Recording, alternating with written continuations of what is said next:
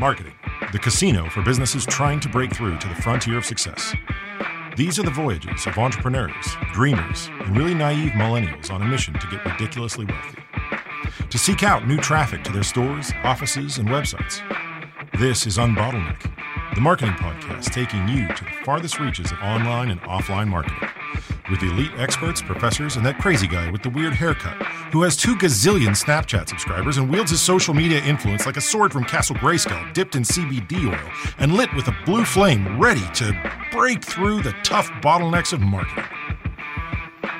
Welcome to Unbottleneck. Now here's your host, the nerd of nerds, Steve Wiedemann.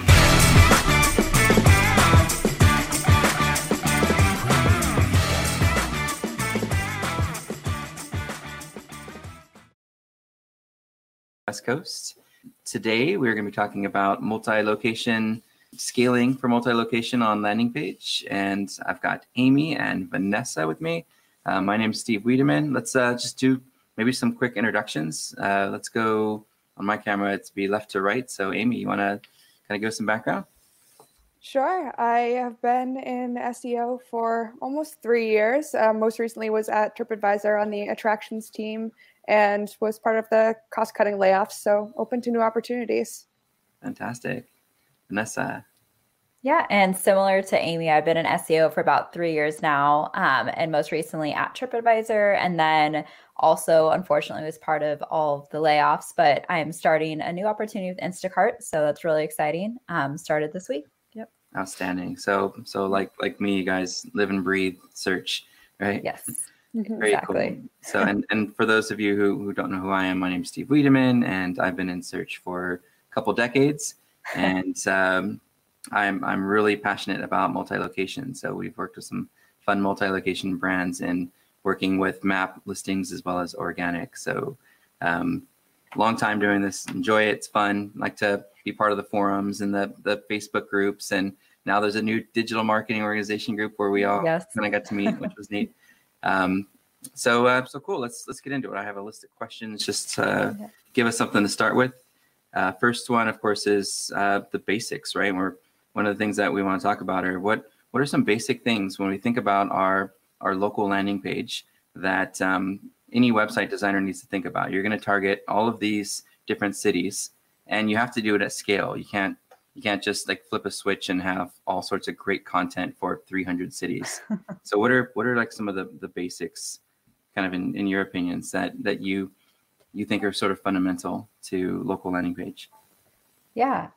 So we worked on the experiences side. So for us, a lot of the basics to do it at scale is obviously the name of your business, or the name for us of like the attraction that we wanted to do at scale, or the type of activity, the address, the phone number, a web link if you have it, just the simple basics to have up there so that when Google's crawling your site, they understand the relevancy of that page and its location to where searchers might be based on their IP address or their zip code. I think another thing too, we focused a lot on like internationalization, or like, different places around the world, and spelling things like, the word traveler with 1 L or 2 L's for the UK versus the US, and even, of course, other languages as well. Yep. Yeah, I think that's really important. Some of the things I was thinking about were like security, like HTTPS. And I remember last year there was this update that happened if you didn't have a certain type of security that Google would actually put a little note in the browser. Like, by the way, the site isn't necessarily secure. I thought that was something that made me not want to fill out forms. It really sort of pushed me away from sites that I wasn't really sure about. The other thing I thought was privacy. I've noticed when you do Google ads that your ads will get disapproved if you don't have a privacy policy, or if you have a form and you don't really say how you're going to use the person's information. So, I thought that was something really interesting too. Yeah. And I'd say another thing too, if you're just starting out to figure out what pages you want to build out, like your taxonomy and how you want to do it by, like for us, we had, you had the country, the state, the region, the city, and then we even had neighborhood pages if you're building that at scale. Obviously, it depends on what industry you're in. So certain things might not be for travel because a lot of people searched by neighborhood. That was really important to us, but you might not need that. In Instacart's case, maybe only a city is enough right now for how people are shopping with like grocery delivery services as well. And you want to figure out on your back end based on where you want the user to land, if you want to do it by their IP location or their zip code onto those different pages as well. From personalize the experience. Taxonomy perspective. Why make them click if you can get them past the click on your own, right? Yeah, exactly. Some other ideas that I kind of jotted down were like accessibility. And this is a controversial one for SEO because aside from alt tags, SEOs have never really, for the most part, published anything about how accessibility could impact search engine rankings.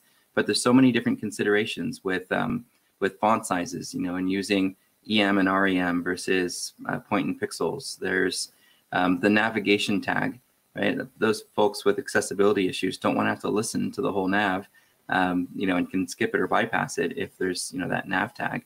And then videos, making sure there's captions and so forth on videos. Or I don't think we do this as much anymore, but we used to embed text on images, which isn't really a good accessibility thing. Yeah. And if we don't describe it well, with a caption or an alt tag, it can be problematic.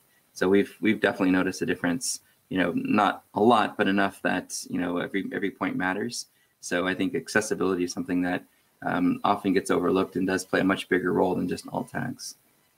I think anytime you're talking about maps, and I know we're not really talking about maps, we're talking about organic, but we're talking about maps, the name, address, phone number, making sure that that's accurate and matches with everything that a search engine might find online. Maybe even a Google map or some sort of a map to show the user where you're talking about. Since there's 2 Orange counties, right? There's probably more than that. There's California and Florida. So having a map sort of helps someone visually know that we're talking about a certain place. Even if it's just a diagram of a map, we do that sometimes with some of our attorneys that have multiple locations. We'll show a diagram of the actual state so that they go, oh yeah, that's my state, or they recognize it right away and know that the service provider works in that state. The only thing I had that really wouldn't apply to organic, but more toward map rankings is directions. Having a link to directions, because it's great if you are brick and mortar, like a car repair shop, but you don't give users a way to find your address. That can sort of be problematic. So I think those are part of the basics. Is there security, privacy, accessibility, name, address, phone number if you're doing maps, and then hours and directions, I would say. Yeah, and just even like just the basic meta title, content, OPFs on the page to be localized as well. And if you don't have, if I don't know if you have a marketplace or you don't have the resources to gather all this information, a lot of the times we would crawl some of Google Maps results for certain places and get those addresses and that information, because we know that's always up to date and accurate. Is the fastest way. If we weren't able to collect it at a fast rate or collect that from our suppliers as well, is another tip on the back end if you have a marketplace to gather all that information. Yeah, and it's crawl, not scrape, right? So. Yeah, exactly. So anyway, right? Yeah. So yeah, I think for anyone who's watching, who's doing multi-location, I think that's at least start with those things that we just talked about. If you're planning on really trying to scale up, I think those things are sort of paramount. Some next level SEO things that we could talk about that aren't quite as geeky as some of the things that we had on the list include like location images, and there's even in some of the threads, multiple threads that we're in social groups, there's folks that are geotagging images, and there's a lot of controversy around whether there's a benefit or not a benefit, and it's kind of funny to watch. One of the things that we've done on the organic side is we'll just make sure that our image is obviously optimized to load fast, and it's a progressive JPEG, or we're using a new format like WebP. But we'll name the image after what we're going after. We did this with public storage back in 2000. It was like 2014, 2015. What we did was we renamed all of the acd65.jpg to self-storage-facilities, and then the address or the city and zip. And that seemed to make a difference. We saw, I think it was like a 6% lift. And it also helped us to show up in Google Images, which isn't really where people are going to look for storage, but it might be where they go to look to see what the storage looks like from other people's perspective. So if your listing shows up in there, and that's where we noticed the biggest difference is that our images started showing up in image search, and we did see an incremental lift in local landing page by just naming, just changing the name of an image, which seems really silly, but it seemed to work. Did you guys do that at TripAdvisor? Did you? Yeah, all of the images are very descriptive, named, and I found that as well. It wasn't really something that we focused on as SEOs for TripAdvisor, but we ranked a lot for image search. And I think that does help with, overall brand and recognition and visibility. Especially for travel. That's the first place I go to. Whenever I'm showing anyone where my wife and I are going for our 20-year anniversary this year, which got pushed till December, but I always go straight to Google Images. And I'm like, that's our room right there. I don't go to web search. I go straight to image search. Right. Other thing are reviews. And this is a really tough one, I think, for especially for larger chains. Smaller restaurants work really hard to earn their clients' trust in business, and in general they get good reviews unless they're a crappy restaurant, and then they kind of go out of business on their own. But for a large chain, let's just say an Applebee's or an Olive Garden, they have thousands of locations, and it's tough to figure out a way to moderate. So if you're going to take in like native reviews, where it's your survey system or a third party like Birdeye or whatever, it's hard to moderate it. And at one point, I remember going to one of our clients' offices and looking at the big monitor they have that shows a location up, and on the location it was streaming reviews that were like live reviews, and I'm like some of them are pretty bad and graphic, and I'm like, who's moderating this? This is embarrassing, because that was the challenge. So they had to pull it off because there really wasn't a way, unless you hire like 2 or 3 dedicated people to sit in the corporate office all day long and pick through tens of thousands of reviews every day. It's just not possible. But we see the value in it. One, it's like user generated content. When you have to scale, UGC is the easiest way to do that. But you don't want to gate your reviews because that's unethical. That's just saying, hey, all of our reviews are good. See, and by doing that, it's telling people that you're not being honest about what people are really saying about you. So it's kind of a tough conundrum. Now, at TripAdvisor, you guys had a lot of reviews on specific yes. So how did that work, and how did it benefit SEO, or was it even part of the SEO strategy? Oh, yes, it was. Every single review is actually indexed as an individual page. Okay. So it covers just a huge amount of long tail, right? And it's user generated. You don't have to moderate it or even really care if the sentiment is good or bad. Right. So it was like a subpage, so that if someone were to do a search for Disneyland reviews, it would be TripAdvisor, Anaheim, Disneyland /reviews sort of thing. Yeah.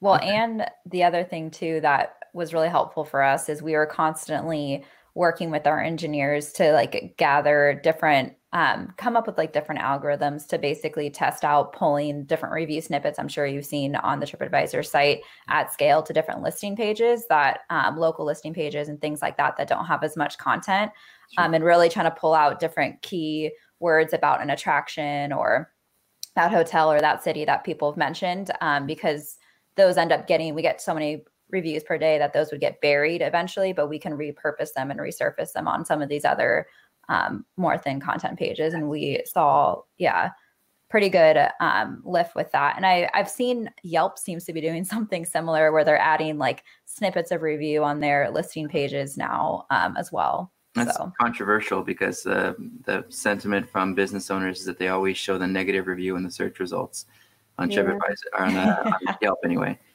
So you actually worked and tested so that you could control the snippet that would show up in Google with reviews? Oh, not the Google snippet, just snippets on our own site. Adding more content.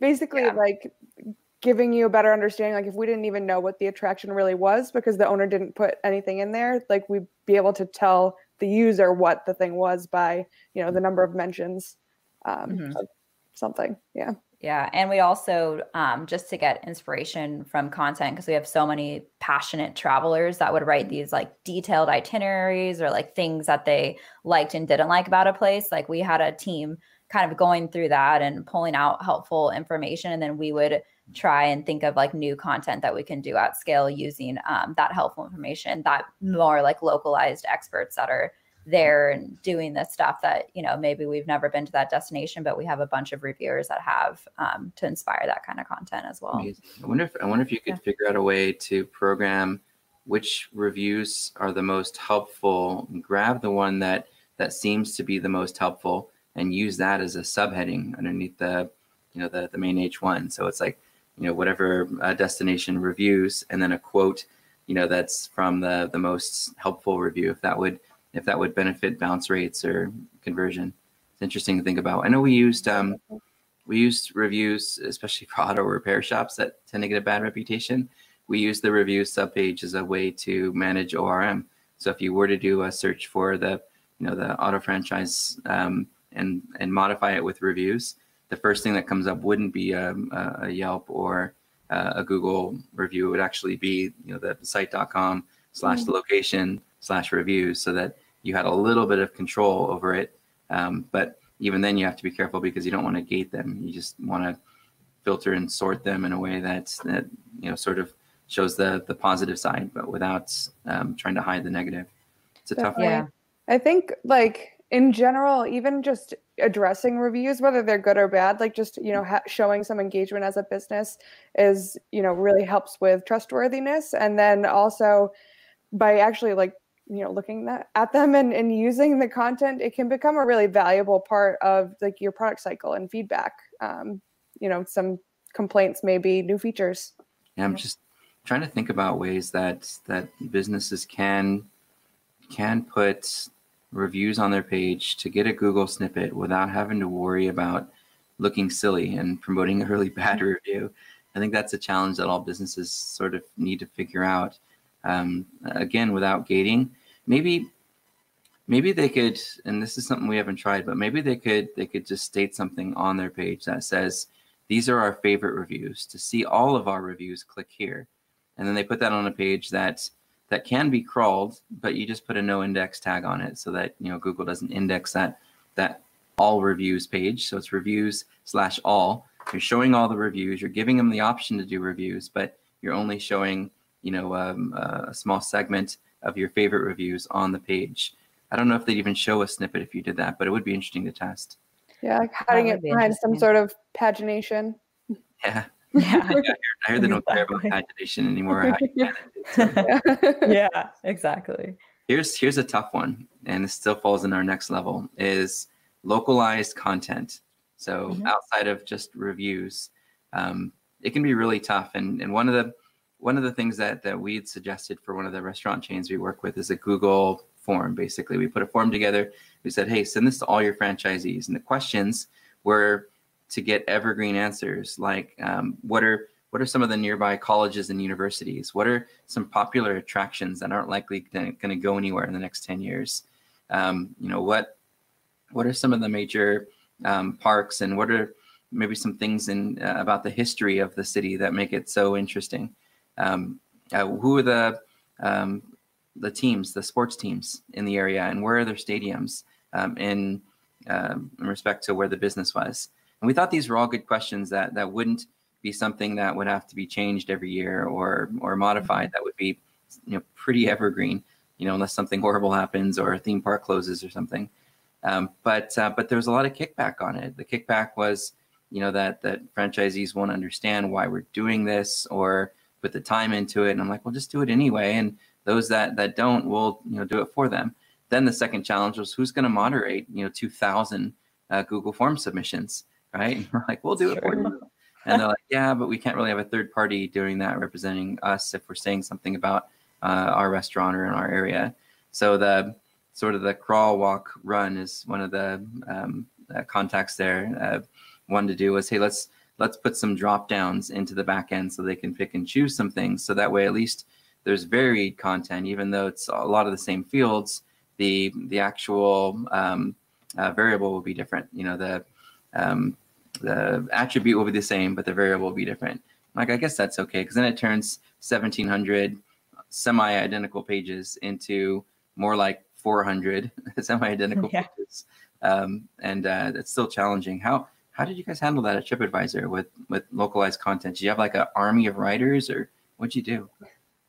We did have an in-house on our, which was amazing. They were on one of the brands, our Viator brand that we owned, and we would write unique content for the TripAdvisor site and then their other brands. So there'd be two different versions of the same localized content, essentially, so that they're both stayed unique. And then dynamic content as well, like different product shelves showing based on like location as well and interest of like the behavior of those users.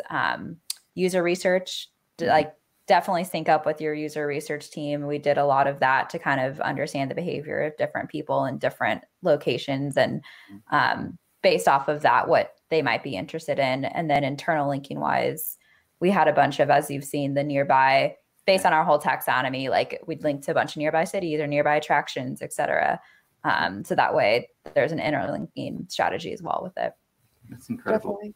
Yeah. When I think about that sort of really hyper local content, the first thing that comes to mind is the person who writes it. Do they get to go and visit that destination? And A lot of times, yes. Yes. How do I get that job? We're like, I wish I could be on that team. Yeah, I just want to travel and take pictures, you know? Yeah. It doesn't. That's amazing. Yeah.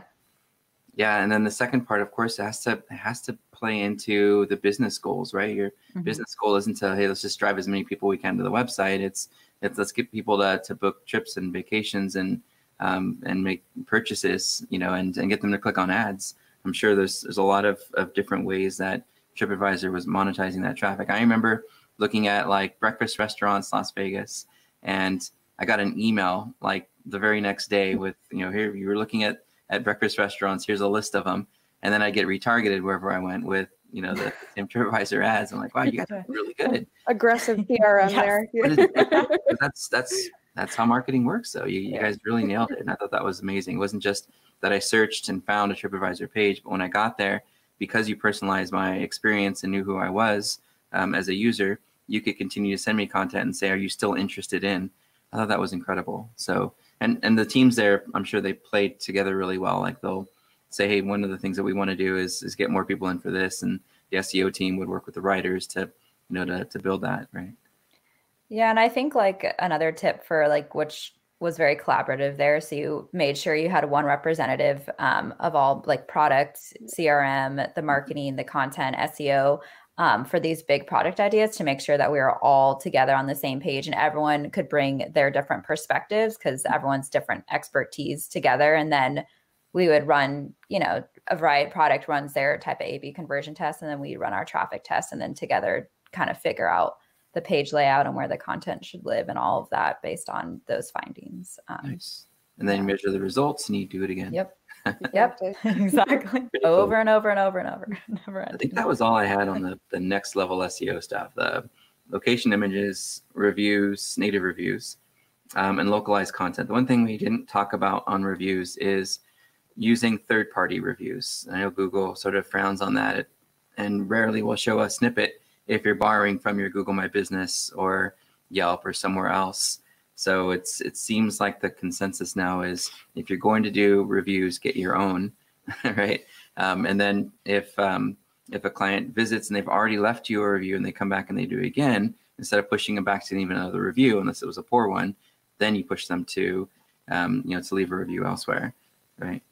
That seems that way anyway. So here's the tough one, advanced SEO. This is the one we're probably going to lose some people on who aren't as geeky as we're probably going to get on some of this stuff. The first one I think is this structured markup. You know, with the latest Google updates, and there's been like 3 or 4 in the last month. Yep. I believe it was April 26th and then May 4th.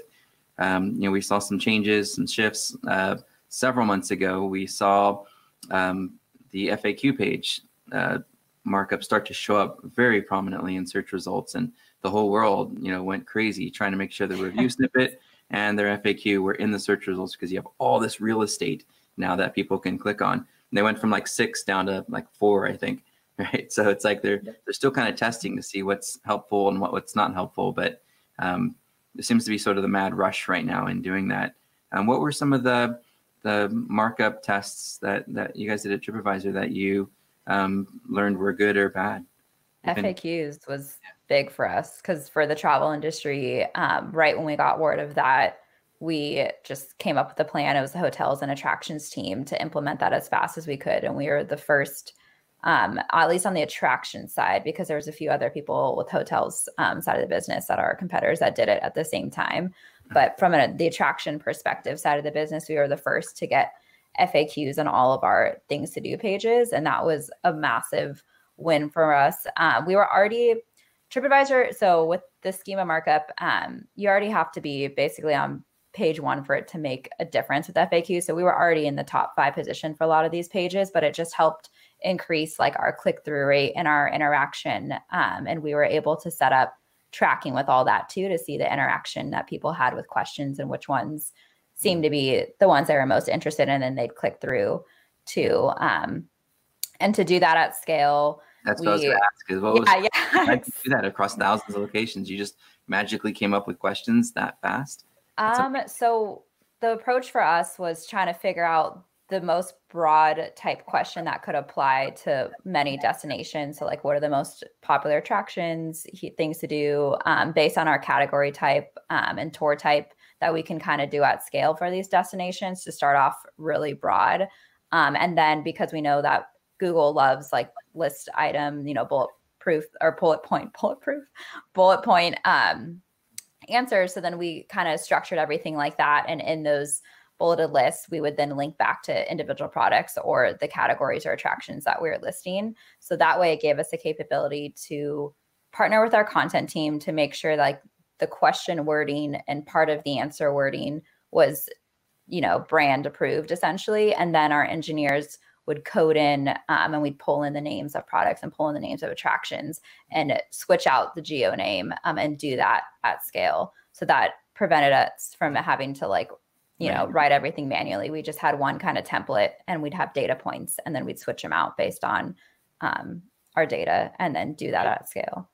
Yep. It was interesting that Google started offering in their GMB the whole questions about this business a few years ago, and then all of a sudden FAQ pages all over the place. So it's interesting that those things happen at the same time. One of the things I tell those clients that have a few locations is just do a search, right? Just do a general search and see what people are saying about you or about it. If you're in travel, about your destination. So if it was Disneyland, you just punch in Disneyland and see what people say about as potential ideas. One of the things when we're working with Dole, the pineapple company, is when we're thinking, hey, what questions people have about our products or or about something that we're doing, we just did a search for it, and every single question was answered by a third party.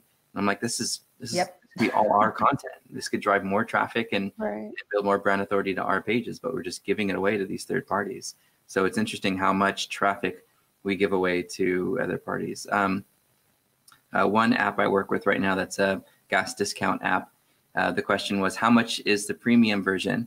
And some other website comes up with a featured answer that has the price. And I'm like, guys, let's get this in our meta description. Let's get this markup on the page. Let's get this in our our FAQ page. So we'll see how it pans out. But that was like a big red flag. I think every business needs to do that. Look for your product, your service, and your brand. And see what Google's suggesting as common questions and be the one to have the best answer on it. And maybe even go the next step and get other websites to share your answer. And one way that we've been doing that is through Google Alerts. It's pretty hard to do at scale, in the hundreds of thousands, but when you have 20 to 50 locations, it's not too difficult to do that. And it might take some time to do it, but it's worth the effort anyway. Yeah. And I think the other thing to add on to that of just helpful tools to you, like Answer the Public's a really nice tool. People also ask when you do a Google search, seeing all the questions there, you can use Screaming Frog to crawl that if you don't have time to do that manually. And SEMrush has a good content tool as well that you can spit in and it spits out all these different, the magic. It's awesome. It'll spit out different ways, different questions because to your point, and that's what I'm seeing starting out with Instacart as well, is just so many bloggers are answering questions that are very basic questions about how the company works that we need to add to our pages on just the whole process. So I think that's really important. Yeah. And you could port, you could technically port all of that data, whether you use it on the landing page or not, to your Google Action Console as questions that you can answer via Google Voice. Yeah. So the more you think about it. Other markup that we've seen be really effective for the restaurant franchise anyway was events. So when there's a big event like a Halloween special or whatever, across all the local landing pages, we can put some event markup. The link in the snippet would go to the actual promotion page, but the date and the name of the event would be right there in the search result, giving us an extra row, which, like you'd mentioned, can help with click-through rates and that sort of thing. So so events we thought was a really good one. What else do we have? Definitely.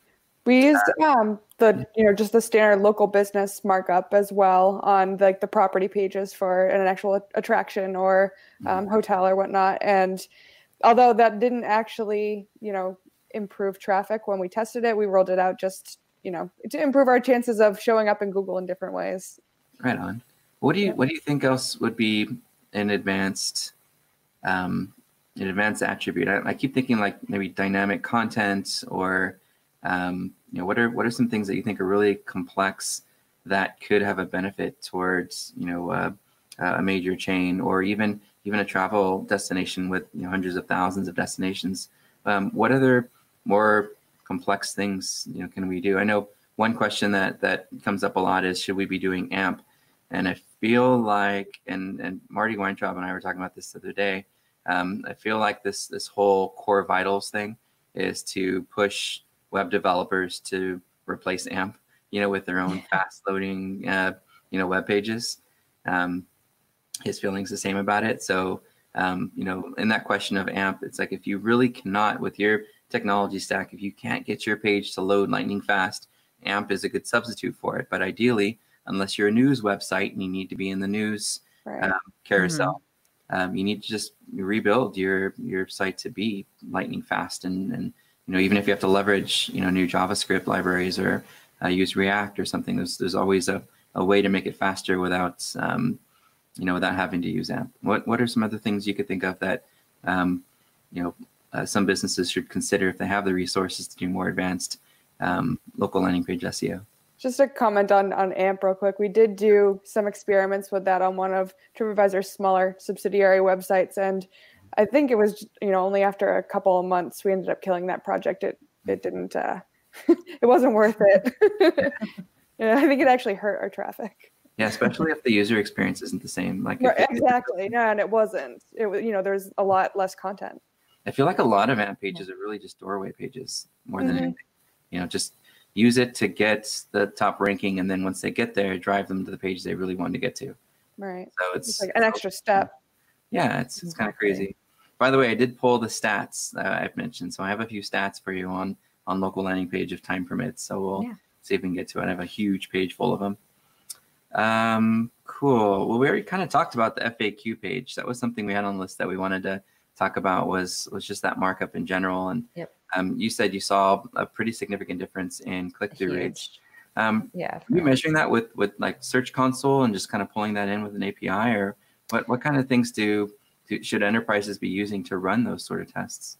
Google Search Console, and then you can add, we had an MC, we called it MCID parameter in there, and you can put a little code if you want to put a link in your answer in the schema markup, like for example, ours is like learn more. And then if they click on that link when it's expanded the FAQs and land on your page, it kicks back to us saying that, okay, they came through and click that link with their FAQs. Because you can use Google Search Console, of course, just to see like the impressions and clicks, but we wanted to see the actual interaction with it. And then we partnered with our analytics team to get a good measure on that. And so that's how we measured the interaction. A lot of people clicking the links within the FAQ then. Yeah. And we put up at the time, I think it was, you can have up to 11 questions if they did the show more, and it would drop down to that. And so depending on, we also built out a logic where depending on, different cities and regions might not have as many products.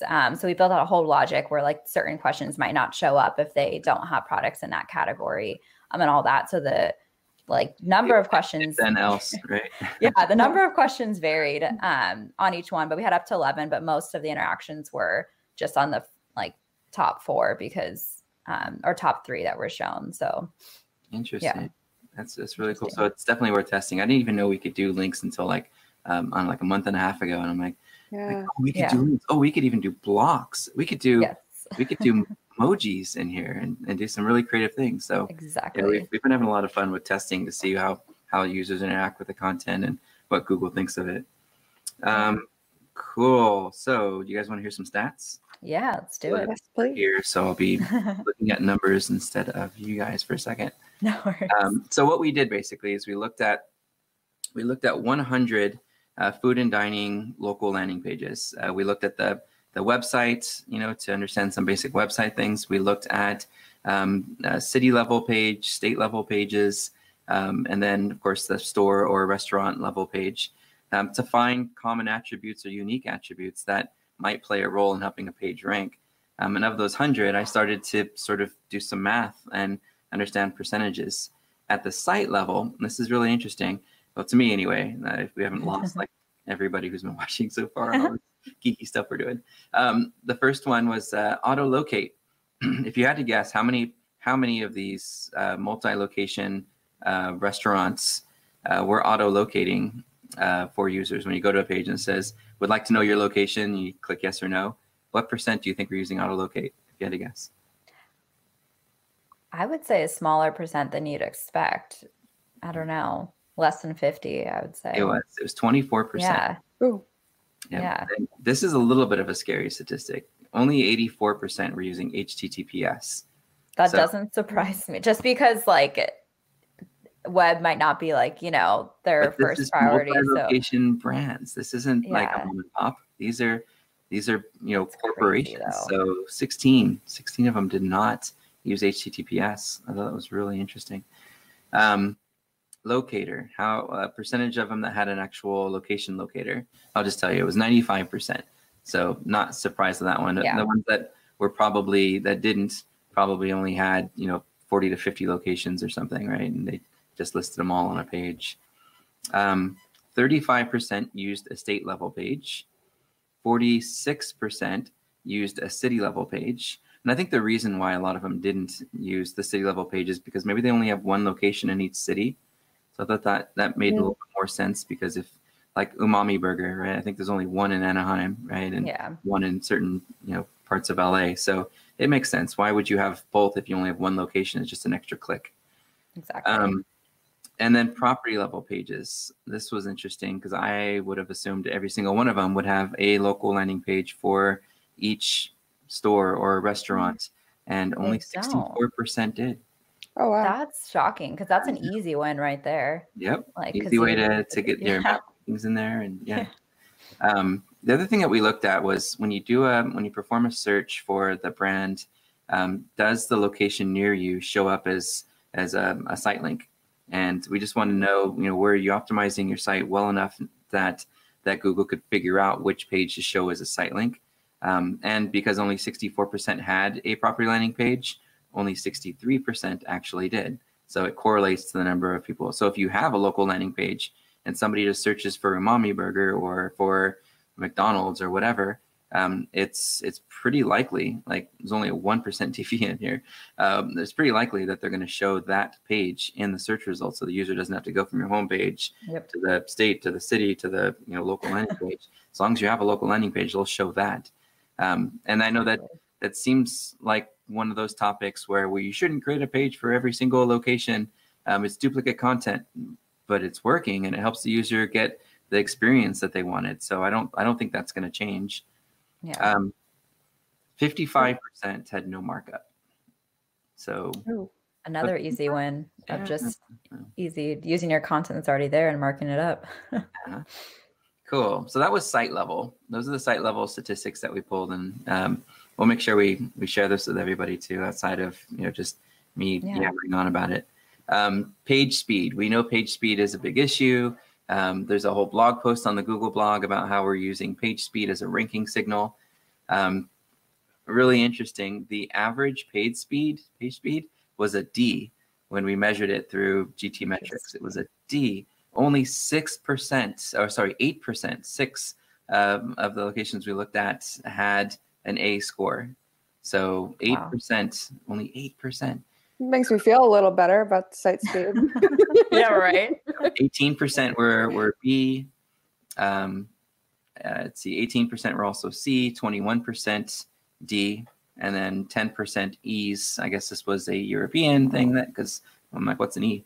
And then page speed F was 26%. So 26% of them failed on page speed. So while we know they're probably using page speed, we know they're not using it exclusively. And if there's other ways that you can get around it because of your technology limitations or CMS limitations, I think you're safe. I mean, obviously try to make things better, but you can still rank, 26% of the, food and dining, top food and dining multi-location brands don't pass a page speed test. TripAdvisor's page speed isn't very good either. No, definitely not. We have a lot of features too. That's yeah. Average load time in seconds. What's your guess? 100. Ours was around 10. So yeah. Yeah. 6? Hold on, I gotta go through it. Yeah, it's a lot. Would you say 6?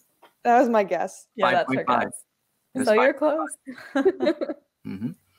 The average page speed size, 2,777K. The average number of requests, where you're requesting a different style sheet, different JavaScript, just the average number of requests that the page pulls. What's your number? What do you think? That I don't know. It's about 115. Wow. Okay. Which is actually lower than I thought it was going to be. It'd be a lot higher. There were some that had like 400 or 500 requests. I'm like, oh my God. How many of these property level store landing pages of the 100 we looked at had native reviews on them? I'd hope almost 100% have some sort of native reviews on them. Well, remember, only 63 actually had a local landing page. So yeah, so out of the ones that have those local landing pages, though, I'd hope they're all trying to collect reviews in some way, whether they own it or they don't. Big zero. Not a Really? single one of them. So what could you do as a multi-location brand to have a competitive advantage? Is get your native reviews going. Yeah. I can leave none of them. I'm surprised. You can learn so much from that too. Like you can just learn so much from those reviews as well for like future content. Now we did this before the COVID. So we're going to do it again after, probably in July. Some brands are still kind of getting, adjusted. So I'm interested to see who changes and what changes and what changed the most from the first time we did this. Definitely. Yeah, I'm interested to see what they invested more in as far as like their web presence, with COVID and everything. So what do you think the average number of GMB reviews are? I know it doesn't apply to TripAdvisor, but yeah, I know, a different world over here. Now these are, like I said, some of the top chains. I mean, Starbucks is in this mix, McDonald's and Apple. You mean collectively, like that they've collected collectively, or like by page type? Average per location. Okay. 50,000. Really? That's my guess. One location has 50,000 reviews. Well, it depends on what it is. It's actually 505. Wow. Is the average. Yep. And you think that many people go into a restaurant every day? Yeah. It's crazy that they're not pushing more of their online reputation efforts. I've gone in multiple times to the restaurants that we support, and I'm asking them, hey, were you going to ask me if I'm going to leave a review online? Because I had a great experience. And they're like, no, we don't really do that. So are they basically more, it's so interesting to me to find out, like, because we have the restaurants business with TripAdvisor and Yelp has that. I wonder if they're just sending people to TripAdvisor or Yelp to leave those reviews versus their own. Sadly, two of the ones that we support send them to their own customer service URL without a grading system. It just asks them open-ended questions, and it goes to customer care and is never used for marketing and just goes into oblivion. Totally wasted.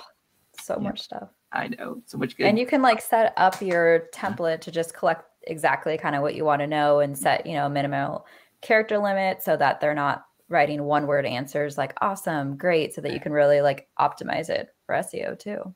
Yep. It's crazy. The Y word. I know you guys hate this one. Yelp ratings. What's the average? Oh, on them for their own restaurants. Mm-hmm. Well, you know, it was 505 for GMB. So how many for Yelp? All right. It should make you feel good. Definitely actually. 300. It's 351. Right? What? That's because 600 are hidden and not approved by Yelp, right? Wow. I was gonna say like a couple thousand, so only 300 on average. 351 on average, and I think that's because a lot of businesses have made the pivot to Google reviews. I see. They're jaded from Yelp. They're not allowed to ask for Yelp reviews. Yeah. There's still a user base on Yelp. I still have the app and the TripAdvisor app, which, by the way, TripAdvisor will be in our next study, I promise. But especially since you've been flanking Yelp, every time I see that, I get excited because I know that you don't filter. In fact, you send out cards to people and you say, please ask for reviews, and we love that. And I'll just run through these because I know we're short on time and we want to do a little lightning round. So Facebook. Oh, by the way, the average rating on GMB was 4.12. So if you want to rank better in the map packs and maybe even an organic, you probably want to strive for something greater than 1 or 4.1. That's greater than 1. I was like, hopefully they get greater than 1. And then on Yelp, the average is 3.18. Oh, it's lower. That's surprising. Well, that's interesting because these are the same people. Why is it lower on Yelp? We know why, right? Yeah. So annoying.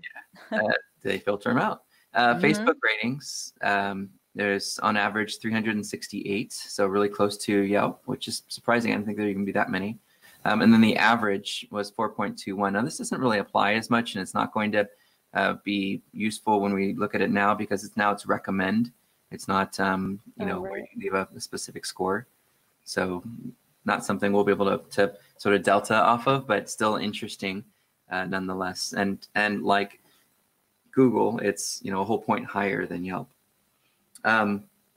Cool. So restaurants, GMB categories, when we're looking at the restaurant side of things, we just kind of want to understand that what percent we're using restaurant as a category. It was 12%. The rest were all individual categories. And we're talking about, when you're optimizing your Google My Business profile, what category you choose can make a huge difference in where you rank in maps. So it was so varied for the individual restaurants. If it was a bar and grill, they started marketing as a bar and grill or American, dining. But for the most part, 12% were using restaurants, and the rest were all sort of varied based on their individual niche. So I had assumed a few years ago that if we went restaurant, we'd go broad enough that we'd absorb more traffic because there's more search for a restaurant near me versus, say, bar and grill near me or American food near me. But as it turns out, there's a pretty even percentage of people that are businesses that are using their specific niche and not the broader restaurant and trying to, absorb more traffic. So I'm not as worried about that now. But I was thinking, hey, the only way to rank and get more traffic is to go as broad as we can. And that's not a good answer. Yeah, we actually had an issue with that. I won't say their name, but a large entertainment / not great food place wanted to be listed as both a restaurant and an attraction, and we ended up letting them. And like you said, the pages were identical, but it was just in the 2 different categories. And I think restaurants actually did get more. Because at a core, that's probably what it was. A restaurant. Business citations, and we're thinking about, and I know these are more map type rankings, but I figured it'd be interesting anyway. I only have a few. So citations, business citations do play an incremental role in how, Google's playing Pac-Man across the internet and trying to find your name, address, phone number information. And the average number of citations across these restaurant individual locations was about 60. And a lot of them are syndicating using platforms, your Rio SEO, your Brandify, your Yext, your, some partners or whatever. They're using those third parties. Birdeye, I think, does some of that stuff too, to syndicate their data to the aggregators, the Localese, Factual / Foursquare, or Foursquare. I think Axiom's gone now. Localese, right? So it's a lot of that. So yeah, so 60. I thought that was interesting because we generally try to hit that 3-digit number wherever we can, just so that we know we're getting is more or equal to what our competitors are getting. The tool I use for that, by the way, is Whitespark. Darren Shaw has this amazing tool called Local Citation Finder. So we'll use both keyword and we'll put in specific competitors that show up in maps, sometimes 20 or 30 of them, to understand where they're getting their business citations from. And then we assign it to somebody. To do that at scale can be really challenging.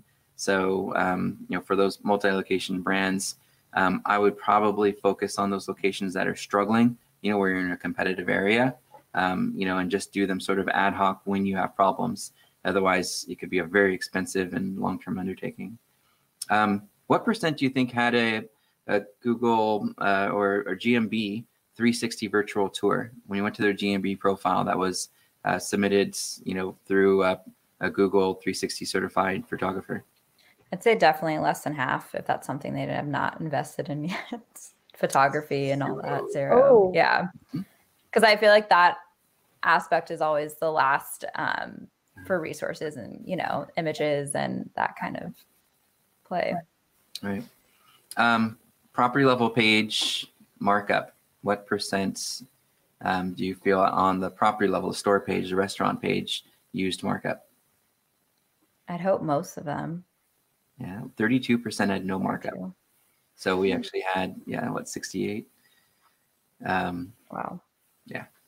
So, hey, there's an opportunity. Restaurant markup, in this industry for restaurant, 37% used restaurant markup, and the rest were all the specific type of restaurant, or they just use local business as a generic.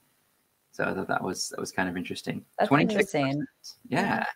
It'd be interesting to test, I guess, from their perspective, is it more beneficial? Obviously, you'd think the restaurant markup to have, but does it make a difference? And see for them. Mm-hmm. Yeah. Yep. 26% no H1 tag. 58% had a Google Map embed. So if you're kind of thinking about what map should I embed on my local landing page that might make it, sort of semantically similar to other brands, seems like Google would be the way to go versus say an OpenStreetMap or, or a third-party map. And that can get expensive because you have to pay for the API now. Custom location images. What percent do you think actually put location images of that location on their location page? 0. Mm-hmm. That's what 22%. I was thinking. 22%. A little better than we thought. Yeah. My expectation bar has gotten lower and lower as it goes on. because it requires moderation, right? You have to verify that it's your location. They just grab it off something, and you have to make sure they're not using some third-party picture that you don't have the rights to, and so it's a tough one. At scale, it's hard to do anyway. Hours listed is 95%. I was about to be, better be 100% of those people. But only 21% actually had an open now status. So, bolding and showing kind of, hey, we're open right now. So that's another competitive advantage opportunity, I think. Only 23% listed their menu on the page itself. You had to, the rest of them, you had to go to the main nav or go through some sort of other feature on the page to get to the menu. What about menu markup? Let's see. I actually did get that data. Is it on here? Let's see. Mentions link menu. Jump to. I have it, but it's not on this sheet. Yeah. I'll share it with you after that. That'd be interesting too. Yeah. So this is the big one for me, and this worked really well for the auto repair franchise. Coupons offered on the local landing page. What percent? I would say, I don't know, I would say less than 50 if it's coupon, restaurant focused offered type stuff. 1%. Yeah, because I have not seen that in my research yet. Yep, and they did have like special sub pages or specials main pages, but they didn't actually have a local coupon for that location that you're on, and even that 1% didn't have any sort of barcoding system or QR code system. Now that menus are QR codes with COVID, it's the perfect time to figure out how you can do your online to offline attribution. You've got the perfect opportunity to throw a QR code in there that that you could use when the customer comes into the restaurant. Just one little extra attribute on the QR code, to make it a variant, and now you can track revenue from keywords. But I doubt most businesses will do that, or have the resources, unfortunately. Yeah, that's what I think. 63% had a directions link. Only 14% had any sort of hyper local content, and those were generally the ones that had fewer locations. 5% had jump to links on the page, so that you would see in the search result in the meta description, jump to menu, jump to coupon, right? So you don't do that coding wise. You just put a name anchor, and a hashtag that jumps to that part of the page. Listing the local social links, like your local Facebook page or Foursquare page or Yelp page or TripAdvisor page. Only 15% were actually doing that, where it was the actual location page. The rest just went to the corporate profile. So that gets into Barnacle SEO. So that means only 15% have even considered doing Barnacle SEO, and maybe only 5% thought about it as Barnacle SEO. Right? Yeah. 0 had video. So between native reviews, coupons, and video, you can crush it probably in organic and local results by just adding a little video that's personalized to that location and why that location is great, and maybe some people who sign releases that they can be on video and get some customer experiences. Or just maybe feature some of your employees that have been there for a while, or some cool creative content you can do with that. Absolutely. Yeah. And then we're almost at the end. H card, 5% of the sites were actually using an H card on the local landing page, which I think is good, because then you can put that as you can click the link and add it as a contact with all the location information and phone number and all that. I think it's actually a really good idea if it's prominent and people know how to use it. Geo meta tags, 22% know how to use a geo meta tag. So that's encouraging. There's still promise out there for those folks that want to use meta. But I haven't actually heard any discussions on geo meta tags in probably 5 years. So it's interesting that that was even in there. This is a little controversial, because Google says that their EAT signals, their expertise, authority, trust signals, are really more about off-page and what other brands and pages and links are coming into the site. And then their quality rater guidelines, which are for a third party they hire to help them to evaluate search results. They talk about a lot of landing page type EAT, even though they don't algorithmically factor those things in. They're just looking at that feedback to try to figure out a way to provide a better result. But when we look at those EAT signals, it's for the most part I look at it as, is this a fake news page? Are there big promises being made? Are there things that you can trust the brand with, like trust signals, such as awarded top in La Mirada, California, by the La Mirada City Foundation or something, right? Or Chamber of Commerce, or just something so that you feel like you can trust the brand and trust the page. Only 1% did anything with that, which meant 1 of the 100 that we looked at. Well, 63. So yeah, it would be a little bit different. The last one I have is actually embedding a 360 tour.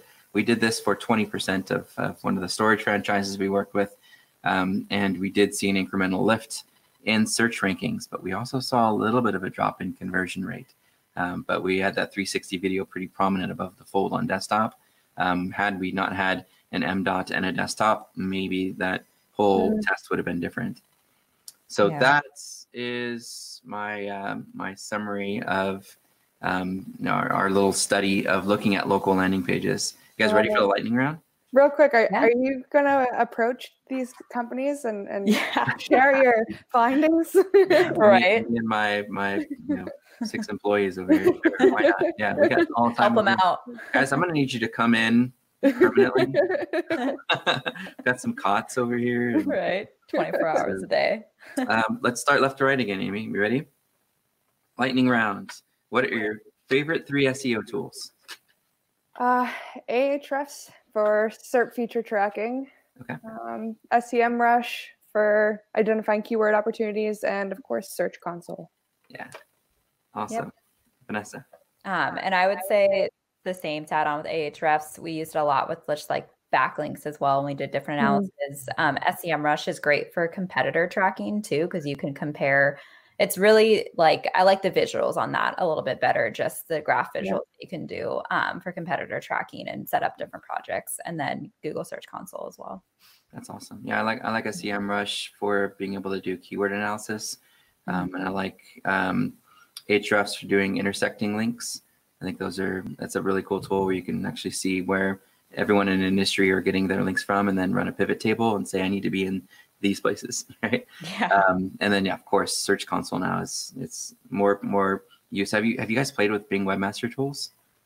A little bit. Really cool stuff in there. But I haven't really, we were very kind of not focusing on Bing as much because most of our traffic came in through Google. So it wasn't really worth our time. Yeah. Some people are like, it's kind of a joke. What's Bing? Yeah. Who should we be following on social if we want to be, in local search or just really be an expert? Who do you follow that shares really good content?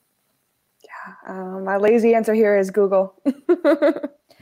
For me too, I think just not Google. But just there's a lot of good blogs too, like Search Engine Journal, and is one of my favorites of just staying up to date, or the Google blog itself or the keyword blog. You can stay up to date with their different product updates as well, and kind of if they announce a new type of schema markup, you're like the first to know, so you can start rolling that stuff out faster than your competitors, I'd say. Right. Yeah, I know. And I know HubSpot puts out a lot of really good content too. I like watching their feed. I would say others that I like to follow, like Bill Sosky from SEO by the Sea, because he doesn't just say, here's a patent. He says, here's a patent that was written by a guy who worked on this project and has expertise in this area. So if they hired him because he has expertise in this area, it's likely that they might incorporate some of that. And I love that because it's so deep and it's so insightful. So I kind of geek out on that. What are your favorite SEO groups in Facebook or LinkedIn? Well, I don't have Facebook. I'm like the 1% that doesn't. Really? Like the millennial that decided to get rid of Facebook like a while back. So maybe I'll pass this. And then I just have a lot of connections on LinkedIn, and I follow like different people post really interesting articles in the SEO industry that I'll follow. Usually tip being is when you go to a conference, meet people, add them immediately on LinkedIn before you forget. And then that's kind of a good way to stay engaged with what different people are like posting and writing about. I need to be on LinkedIn more. I get so overwhelmed by it when I get in there that it's a lot. So much going on. Yeah. And we have so many more connections too. So it's like, it's not a stream, it's a waterfall, fire hose or whatever. Amy, what are your favorite social groups, SEO social groups? Yeah, I actually don't really have any social groups, but the Digital Markers organization that we all met through, I would recommend that one. Yeah, I love that. There's so many people now that are in there, and the happy hours are fantastic. That's my favorite for sure. And then we have SEO Labs in Facebook is actually really fun, and there's a lot of really good characters in there, and they weed the bad ones out very quickly, which I love even more. And then there's also a White House SEO group that I enjoy doing that. And some of our friends have a lot of little private groups that are fun. There's one called SEO Buddies that's neat, where there's a lot of SEOs that struggle, as the extroverted introverts that we are, or introverted extroverts. We carry a lot of stress and complexity and as personalities. So we share a lot of what we're going through in that little private group, which is neat. There's a private group too that another friend put together that's just really just private SEO group, and I think there's about 100 of us in there, and we're just helping each other with, hey, why is this page not ranking? And we collaborate and just try to help each other as much as we can. So I really do you have to have Facebook for that for people like me, or can I think you get in a different way? That doesn't mean you can't set up like a business fake profile. Just create a fake name or something. Yeah. One SEO myth you still see that drives you crazy. Do you want to go for? I'd say just that SEO is dead. It's not. It's definitely not. I get asked that question. What are you going to do when SEO goes away? I'm like, well, people are going to stop searching the internet. Yeah. If people stop searching the internet, then I guess I have to worry about it. But right.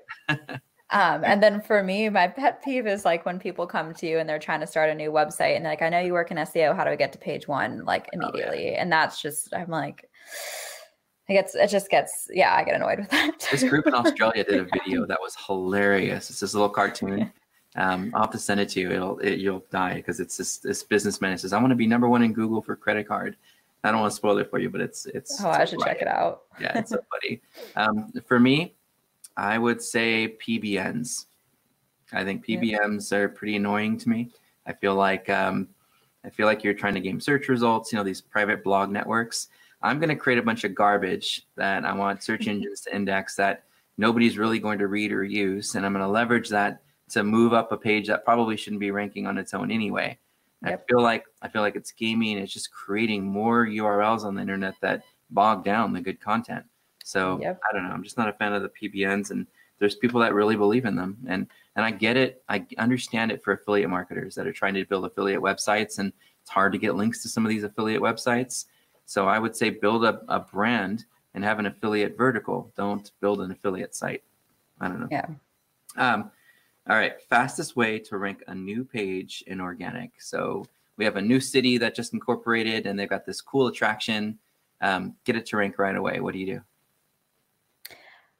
I think and this, I don't know if it would necessarily be ranking, but just getting a lot of visibility through marketing and announcement. I don't think from backlinks, PR perspective doesn't necessarily help you, but it's more getting that visibility and announcing it in a way so that people are then start to look for it in Google and want to go there. And you get more traffic on the page through that. But I don't think a backlink from a media site announcing you is necessarily a direct ranking thing. It's more just helping with visibility if it's a new page or a new restaurant or something that just you added into Google. I remember Matt Cutts said that a few years ago that they basically disavowed all the press release distribution and article distribution sites. So yeah, it's interesting. Yeah.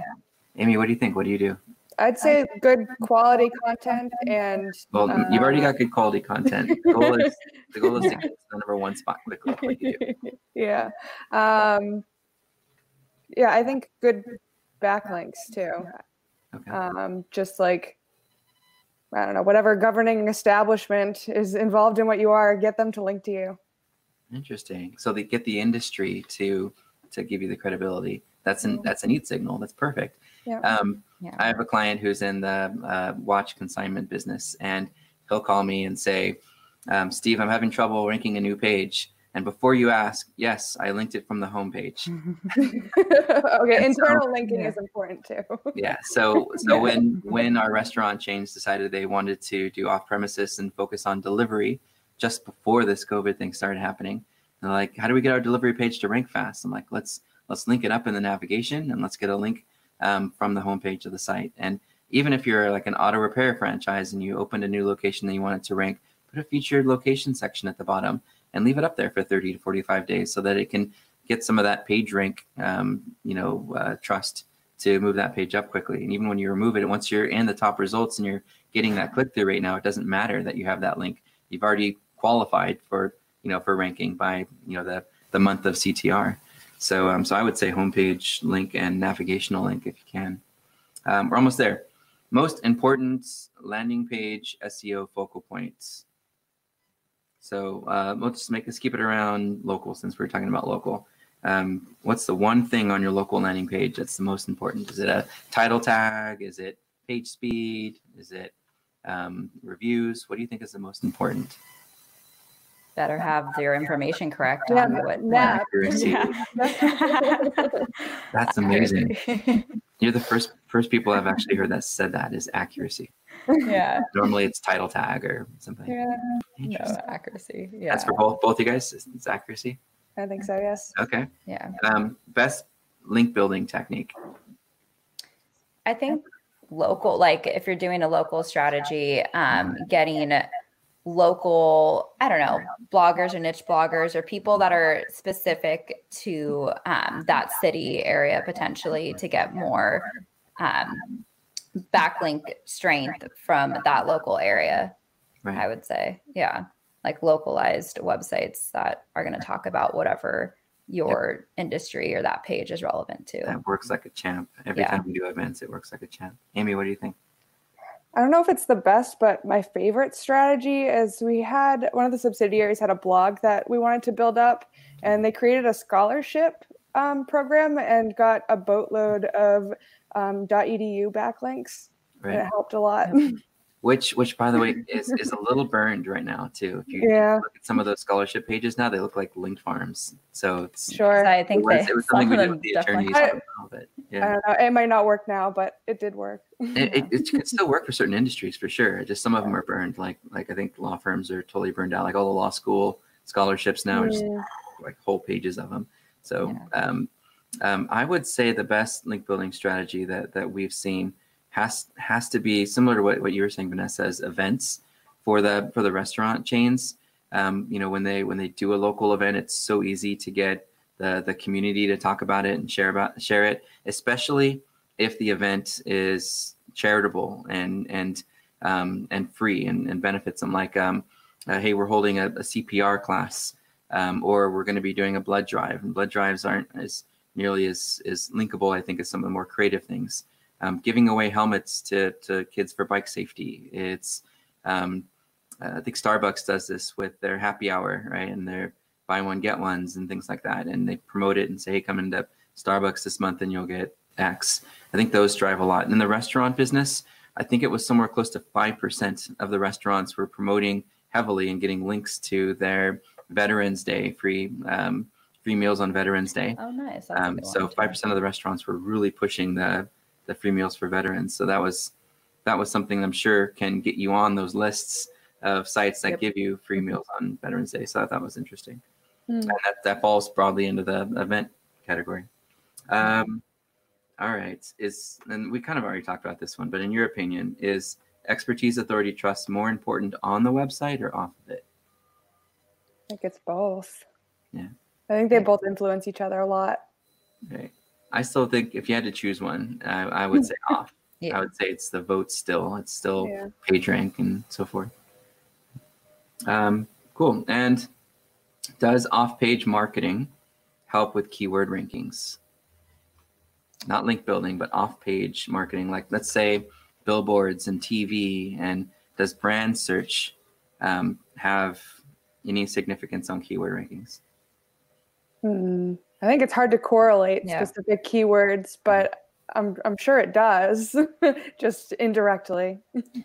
So I think also I don't know. I think it's interesting when your own blogs that you kind of start on your own, and it's like I always wonder if I had a budget for paid marketing, because it's like I have the authority, I have the expertise. I wrote like every SEO 101 checklist you can do for a new website, but maybe that paid visibility will help kind of correlate in a way to your rankings, at least when you're starting out and stuff. But we always see a lift in organic when we do display and especially if it's heavy. When I was at Disney, we had this little argument between the display guy and me. He's like, the only reason you get these spikes and high organic traffic is when I run big display ads. And I'm like, no way, I'm working my butt off to optimize. And sure enough, every time he runs a display campaign, same thing. But it's not sustainable, right? Unless you're just always running display. One thing, I think it was in 2008 that Pontiac did is on the Super Bowl commercial, they said, don't believe us, ask Google. That was interesting. And one other client we had in 2010 or 11 had a Cash for Gold store, and he was like the number one in Orange County because he had his landing page stuff squared away. He had business citations. He had positive, good reviews coming in every month. He was technically qualified to be the best and top ranked. One day, I'm talking to him. He's like, this Goldmax guy just like destroyed me. He has no reviews. He has no citations. He doesn't even have a website. It's just his GMB that's showing up above mine. What the heck is going on? And I couldn't figure it out. And it just was this miraculous coincidence that I was watching late night TV and Robin Leach is on a commercial saying, I'm Robin Leach and go to Goldmax and get the most for your gold. And I'm like, there it is. So I went to the Google Keyword Planner and I looked at the historical metrics. Back then it wasn't really historical metrics. It was just all the metrics. And And it showed this huge spike in interest in Gold Max, and not just in Gold Max. It was Gold Max, Cash for Gold Max, and all these different variations that showed an interest in the brand and in the keyword, and just outranked him like crazy for the time that he did. Now, when he stopped advertising, when those Gold Max commercials went away, so did the rankings. They just tapered off and went away. I thought the CTR would help them to sustain, but they really didn't, because they weren't attractive in the search results without star reviews and those sort of things. So I think that also goes like to our earlier point where, like having a PR media website post about whatever new feature is not like a backlink ranking factor, but like just visibility on social and all these other channels is going to help maybe just bring people like that visibility to your site. And then if you're doing everything else correctly, where this guy wasn't from an SEO perspective, but let's say on top of that, you had your entire page optimized, then eventually you'd hope that traffic would hold once you kind of stop spending as much on the initial marketing aspect of it. That's true.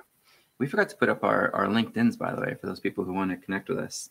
What I'll do too is, I know there's probably been a lot of questions on the different social channels that we're sharing too. So let me do the banners first to start with. Get the banners going. So here's Amy's LinkedIn. You have to excuse the ugly glasses here. I'm getting old. I'm turning 44 next week. Can you believe it? 44 on July 3rd. Well, you look good for 44. Oh my God. I don't feel that way. And then here is Vanessa's LinkedIn. So what we'll do is we'll go back to the YouTube and the Facebook. And if anyone did have questions, we'll just kind of keep an eye on it and answer as many as we can within the next few days. And then here is mine. You're welcome to tease me about it as much as you want to. I love it. Well, guys, this has been a lot of fun. Thank you so much for spending time with me. And I know there's a million other topics that we'll hopefully, if time permits, we'll be able to do more of these in the future. And anything else you wanted to tell people who are watching? Yeah, this was really fun. And one of the reasons why I love SEO is just because everyone is like willing to help each other. And me and Amy are both 3 years in, but we've had a lot of great mentors and stuff as well. So it's been great. Awesome. Yeah. Well, cool. Well, good luck good luck at the new position, and congratulations. And Amy, I'm trying to help you with that other one. So we'll see what happens. Yes. Well, fingers crossed. July's almost here. All right. Well, I'm going to stop broadcasting and we'll go into the queue. Sounds good. Bye, everyone. Thank you.